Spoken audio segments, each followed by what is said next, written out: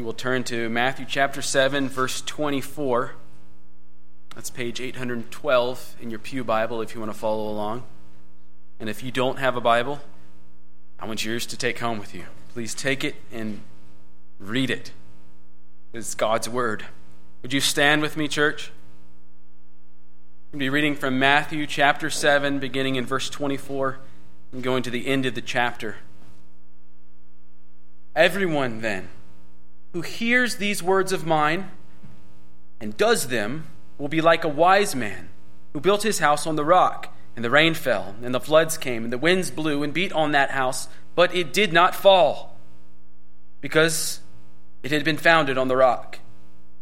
And everyone who hears these words of mine and does not do them will be like a foolish man who built his house on the sand, and the rain fell, and the floods came, and the winds blew and beat against that house. And it fell, and great was the fall of it. And when Jesus finished these sayings, the crowds were astonished at his teaching, for he was teaching them as one who had authority, and not as their scribes. This is God's word. You may be seated. Father in heaven, we ask this morning that you would give us understanding. Not just that we would understand this very simple word picture that our Savior has given us, but that we would understand why it is that sometimes we see such clarity in Scripture and yet we don't obey you. Would you search our hearts this morning? And would you bring up from the depths of our hearts, from those hidden areas that we have walled off, would you reveal to us the areas where we are not in obedience to Christ, where we are not in submission to Christ, and where we are trying to find our own salvation and our own sense of righteousness apart from our Savior Jesus Christ? Would you show us those things this morning? God, I pray for those who are in any level or a bit of disbelief this morning. Would you give them faith? A faith that goes all the way.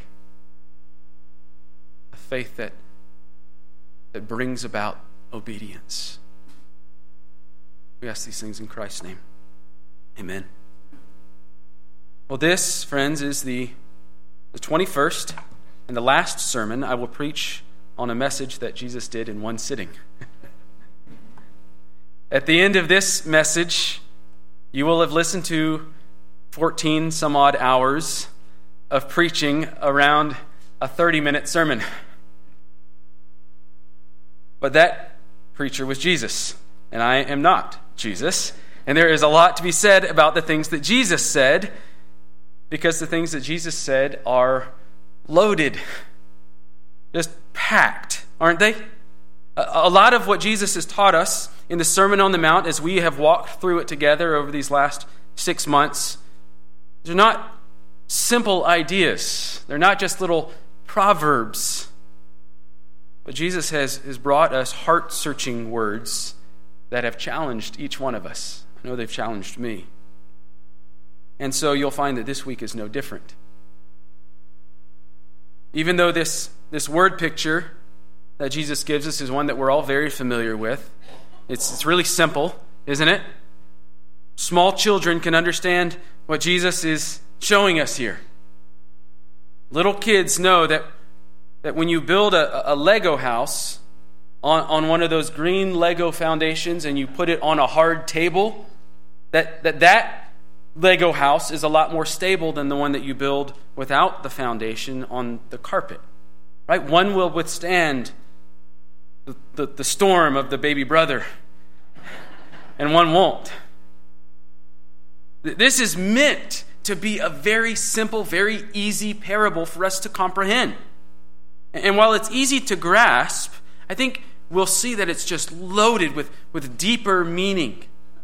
One teacher, Gregory the Great from the 500s AD, says that the Word of God is a river that's shallow enough for a lamb to walk in, but it's deep enough or an elephant to swim in. The shallow and yet true sense for us lambs here is what we see in verse 24. Would you look at verse 24 with me? It's a very simple principle. Everyone then who hears these words of mine and does them will be like a wise man who built his house on the rock. In this analogy, I think we can see that this house, you should be able to see this is the man's life, right? This is not about construction. This is about how you build your life. The house is this man's life, and the solid foundation, the rock, is what? It's hearing and obeying Christ. That's a follow-up to last week. This is just a repeat of what we saw in verse 21 last week. Look back with me at verse 21. Jesus taught us last week, "Not everyone who says to me, 'Lord, Lord,' will enter the kingdom of heaven, but the one who does the will of my Father who's in heaven." The one who obeys the will of the Father is the one who enters the kingdom of heaven. The parallel then, you look at the two verses, the one who hears and obeys Christ is the one who does the will of the Father. The one who does the will of the Father is the one who enters heaven. The one who hears and obeys Christ is the one who withstands the storm. So then what is the storm? The storm is Judgment Day. Floods and storms are often a symbol for God's judgment. Think of the flood in Genesis chapter 6. It's judgment, right? In Proverbs 10:25, it is the tempest, a storm, that brings judgment on the wicked. Look what the author of Proverbs says. When the tempest passes, the wicked is no more. I don't know why we still use tempest in modern translations, but we do. It's a storm. When the storm passes, the wicked is no more, but the righteous is established forever. Isaiah 28:2. Behold, the Lord has one who is mighty and strong, like a storm of hail, a destroying tempest, like a storm of mighty overflowing waters, he casts down to the earth with his hand. It's judgment, isn't it? So there it is, a life established on hearing and obeying the word of God, the will of the Father, the words of the Son. That's a life that endures judgment. And as we saw last week, that life is rooted in love for Christ. John 14:15 says what? If you love me, you will keep my commandments. Which comes first? Love. And our love for Christ is always a response to his love for us, his knowing us. Do you remember that from last week? So then the second house, look at the second house, the foolish man's house, the foolish man's life. Look at verse 26. Everyone who hears these words of mine and does not do them will be like a foolish man who built his house on the sand. What's the difference between these two? Well, both men hear Christ. They're both there. They both hear him. The wise man obeys. He does what Jesus says. The foolish man hears but does not obey. He doesn't do what Jesus says. And that man doesn't withstand the judgment. Look at verse 27. And the rain fell and the floods came, and the winds blew and beat against that house, and it fell, and great was the fall of it. Well, it seems really simple. And so we read this little story here, or in our children's Bibles, or we sing, the wise man built his house upon the rock. We know these songs. We see the flannel board story, or we hear a sermon on this text for the umpteenth time. And what do we conclude? It's a very simple conclusion. Okay, build your life upon hearing and living out Jesus' teachings, or be liable to the judgment of God. This is not complicated, is it? That's the simple to comprehend truth.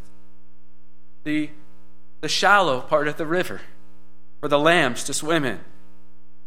But then us old elephants, we recognize that there's a problem here. Something that causes us to have to go deeper out into the river. The problem is that even though this teaching seems so straightforward, it seems so simple, Jesus is talking to people who are right there listening to him, and they're going to walk away and completely disregard what he says.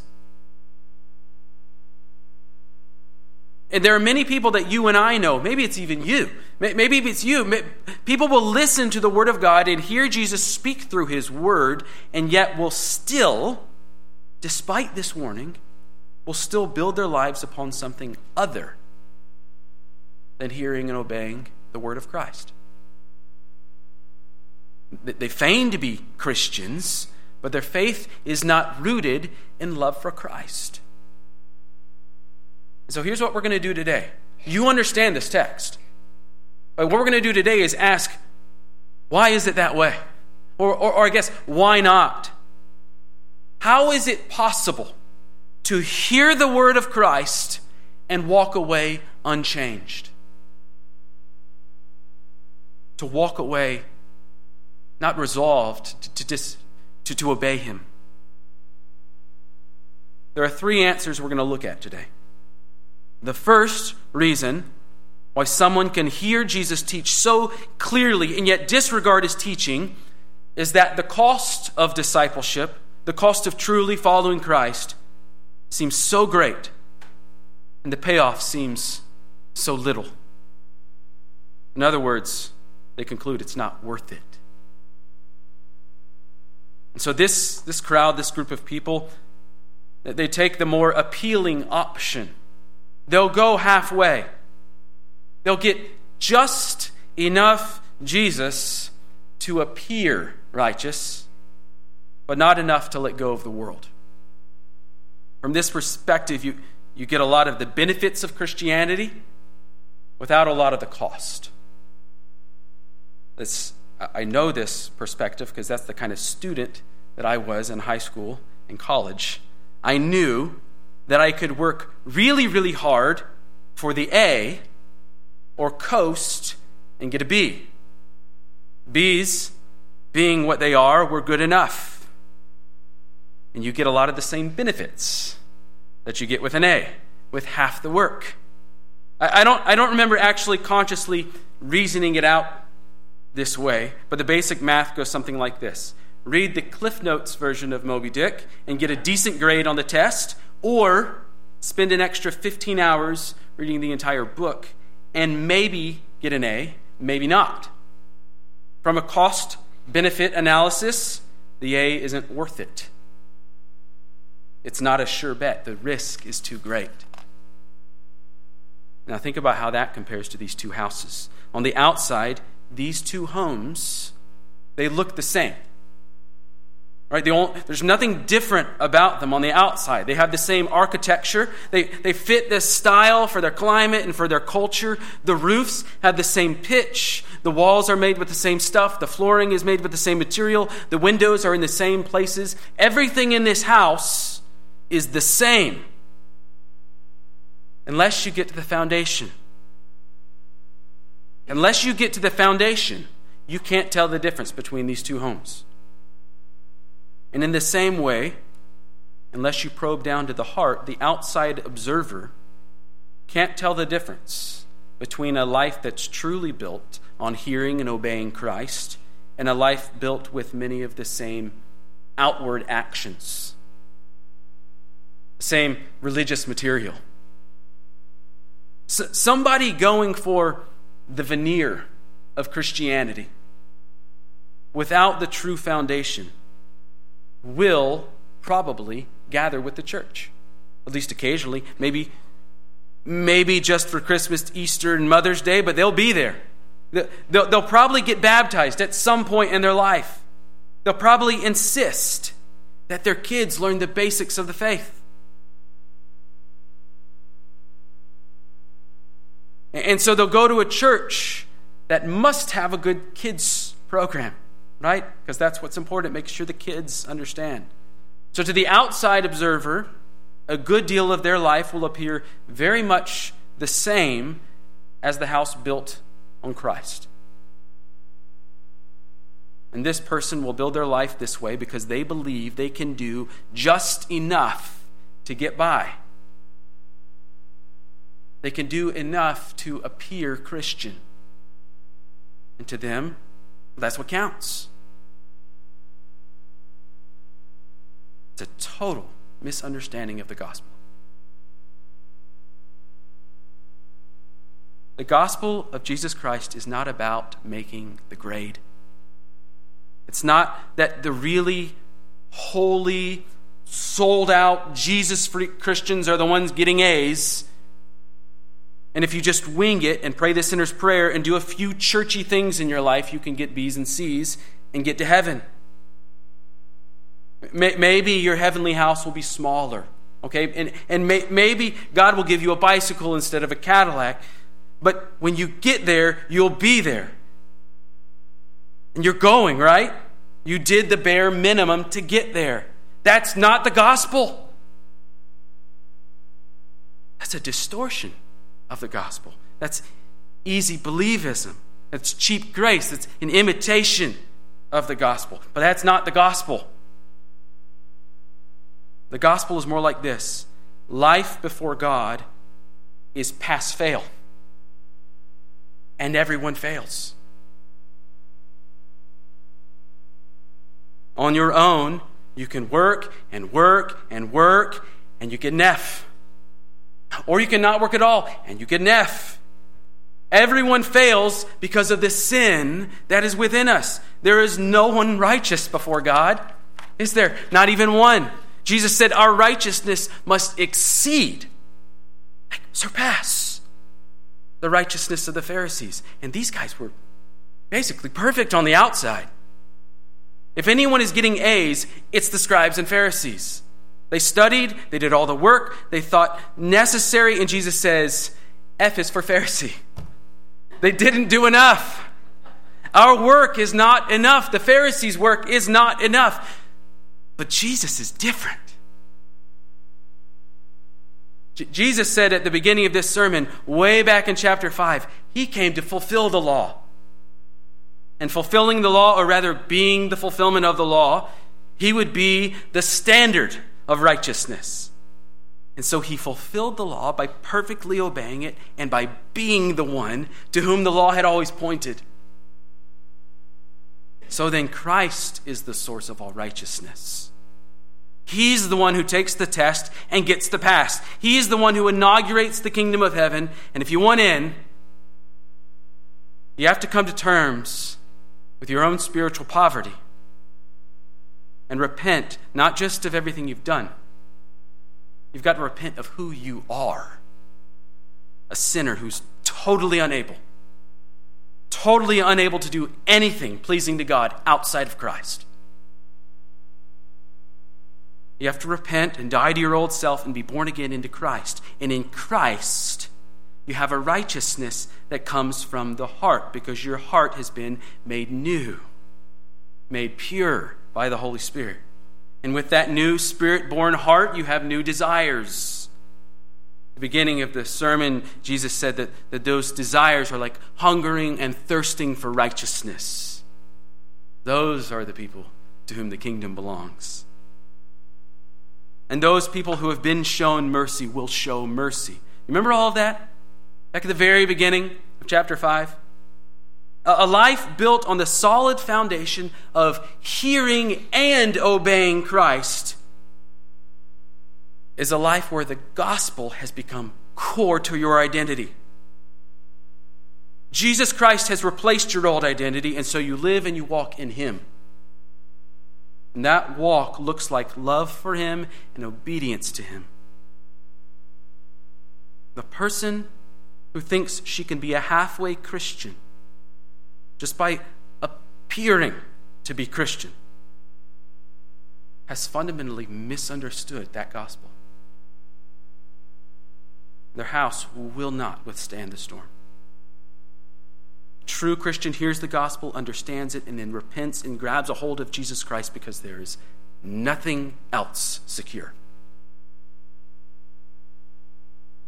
The second reason I think we see houses still being built on sand after 2,000 years is just it's simple disbelief. It's just disbelief.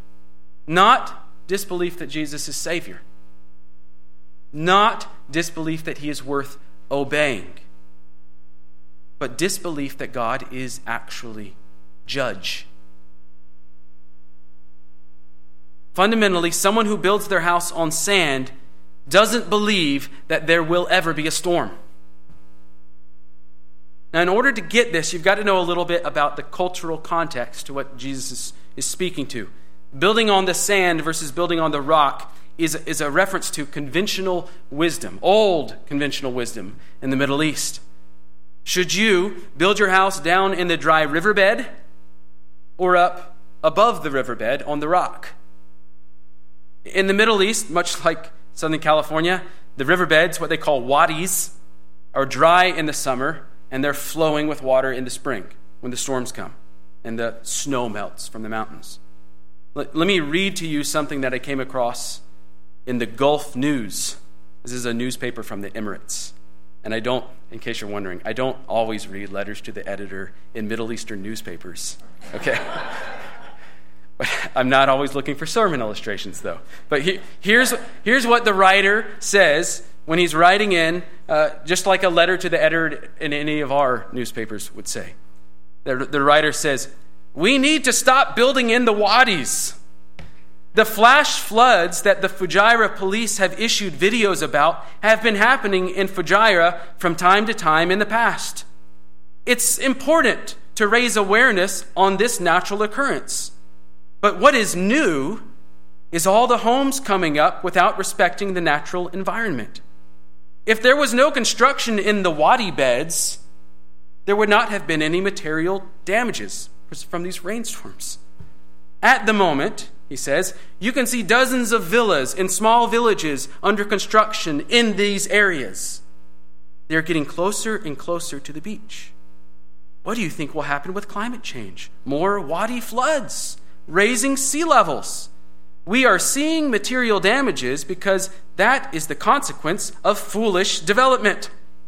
Our ancestors knew that for centuries, and it took us only 10 years to build everywhere without respect for nature." This is from Mr. Frederic Rambad in Fujairah. Apparently, in Fujairah, in the United Arab Emirates, because of the population boom, they're running out of cheap land. And so the developments are popping up in the exact places that for centuries people know only fools build their houses there. I love how Frederick said this. Our ancestors have known this for centuries. Everybody knows, don't build in the wadis. Don't build on the sandy areas down by the creeks and rivers, because when the rains come, the waters will rise and you will lose your home. The only people who build homes in the wadis are the people who don't believe the rains will ever come. Maybe it's been dry for their whole lives. All they've seen is drought and dry sunshine. And they just don't believe that the rains will ever come back. They've never seen the flooding with their eyes, so they don't believe it will happen. The only people who hear the word of Christ and then do not obey it are people who don't believe the storm will ever come. They don't believe that God really will judge them. They've heard Jesus. They've read these verses dozens of times, but their dad lived like this and he did fine. Their brother lived like this, he did fine. Their neighbor lives like this and he seems to be doing okay. And all these people are good, honest, decent, hardworking people. They're successful. So why should I do any different? Remember, both of these houses look the same to the outsider. The house built in the sandy wadi and the house built on the rocky high ground looks the same until the storm comes.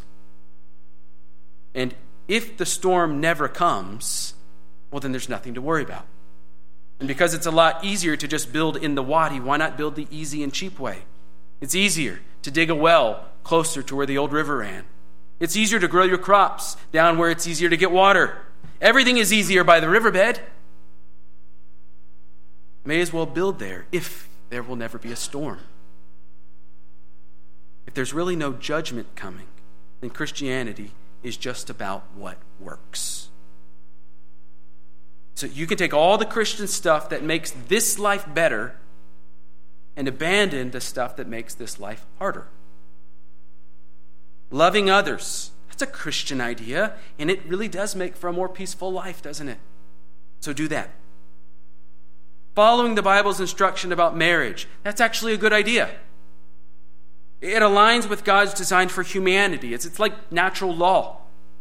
Your life really is happier if you are faithful to your spouse, so do that.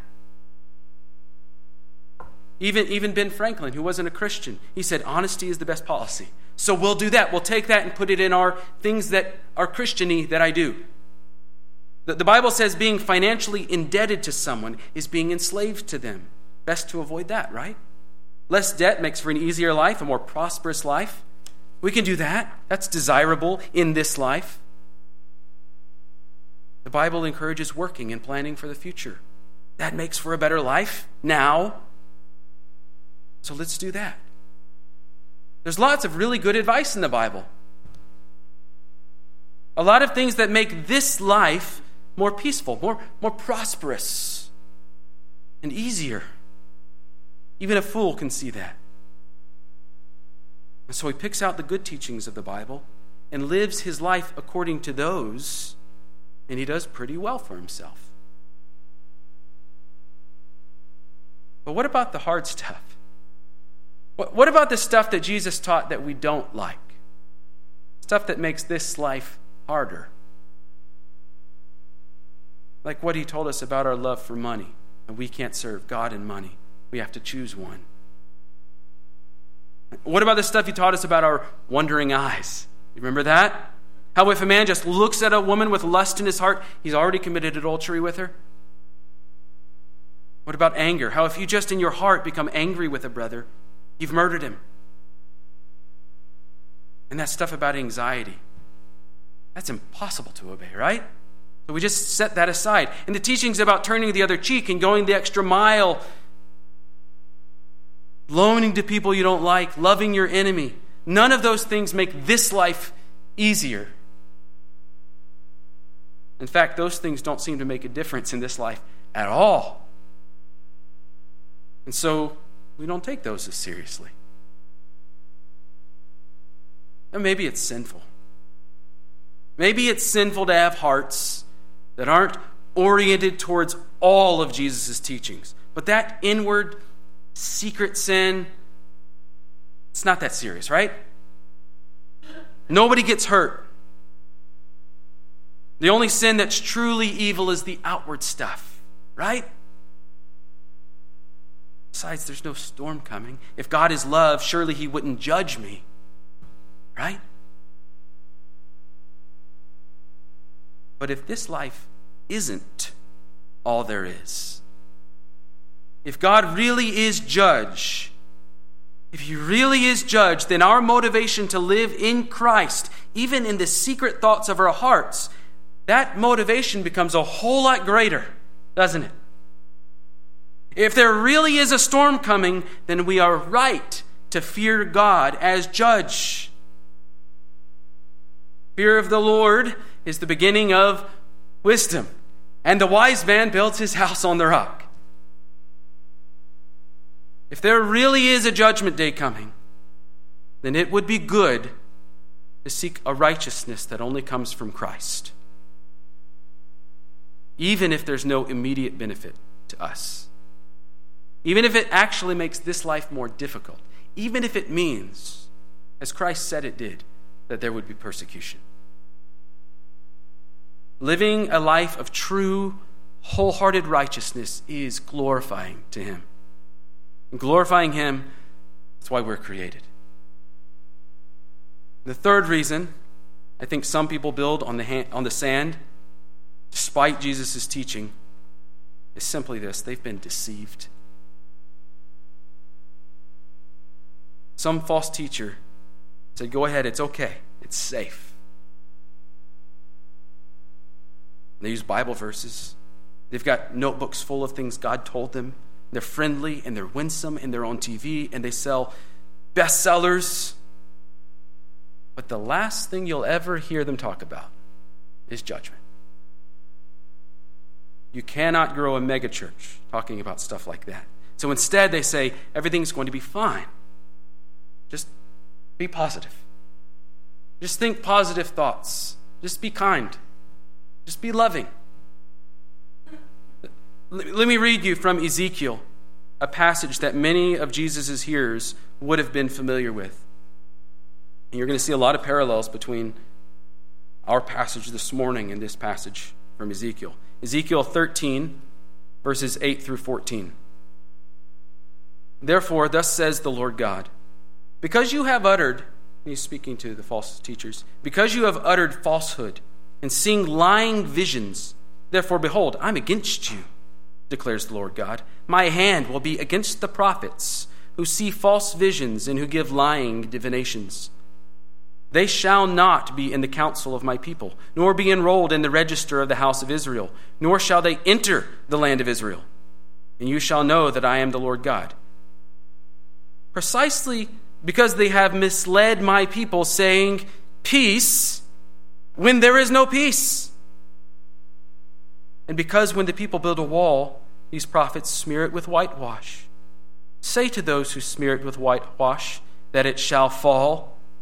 There will be a deluge of rain, and you, O great hailstones, will fall, and a stormy wind break out. And when the wall falls, will it not be said to you, where is the coating with which you smeared it? Therefore, thus says the Lord God, I will make a stormy wind break out in my wrath, and there shall be a deluge of rain in my anger, and great hailstones in wrath, to make a full end. And I will break down the wall that you've smeared with whitewash, and bring it to the ground, so that its foundation will be laid bare. When it falls, you shall perish in the midst of it, and you shall know that I am the Lord. You see some of the parallels here? They're bright. For one, the judgment comes in the form of a storm. The other interesting parallel is that the false prophets whitewash the walls that the people have built to protect themselves from judgment. So Ezekiel's point is that no self-made wall will protect you from God's judgment. Nothing you can do protects you. A true prophet knows that. Only abiding in Christ, the God-built wall, protects you. But the false prophets say they want the people to like them. So rather than telling the people the truth that your wall will not stand, they say, let's make the wall prettier. Let's whitewash it so that they appear even better than they are and give the people a false assurance. False teachers always tell the people what they want to hear. They say, look at what a wonderful wall you've built. Peace where there is no peace. They say everything's going fine, everything's okay, even while the people listening to them are on the road to perdition. And so some people, hearing from their own pastors, their own teachers, that building on the sand is okay, because that's how you can live the easiest and the best life now. There's no judgment. There's no need to fear God. So what do people do if that's what the teachers are telling them? Well, they build their lives in such a way that they truly believe everything will be okay. And they honestly believe that. So long as they pay lip service to God or use the right words. But the storm will come. God doesn't withhold judgment from deceived people. He doesn't withhold judgment just because someone has been deceived. Now, the false prophet will get double judgment, right? We know that. He will get doubly judged, but the deceived don't escape the torrent just because they've been deceived. The rains will fall, the winds will come, the hail will come, the water will beat against the house, and it will fall. And great will be its fall. And with that last sentence, great was the fall of it, Jesus just ends what is probably the most famous sermon in the history of the entire world. Great was the fall of it. There's no altar call. There's no call for prayer. He doesn't say, make a decision. He doesn't play Just As I Am 100 times over. He just finishes saying what he has to say, and then what does Jesus do? He just walks away. Think about the weight of that. What he's just speaking for 30 minutes. He's preached, and then he says, some of you will, despite everything I've just said, will continue to build your house in the sand. And there will be judgment. And that's it. He walks away. And he leaves the people listening with nothing but this sobering reminder, this cautionary parable. There will be some who hear everything, and by the Spirit's power, they will die to themselves in obedience to Christ and repent and believe and live their new lives in Christ. And there will be people who are right there with them and who will have heard everything exactly the same. They hear everything he says. They stayed for the entire sermon. Some will stay with him for the next 3 years, thinking they can get by just by following him around.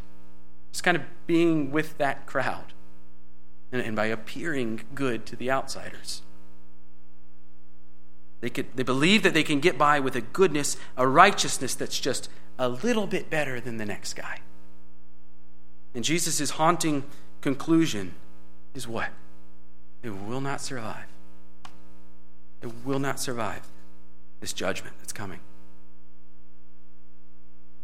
Whether it's a misunderstanding of the gospel that led to that, or a misunderstanding or a lesser estimation of their own sin that has led to this life outside of Christ, or if they were just deceived by some teacher that came along, it doesn't matter.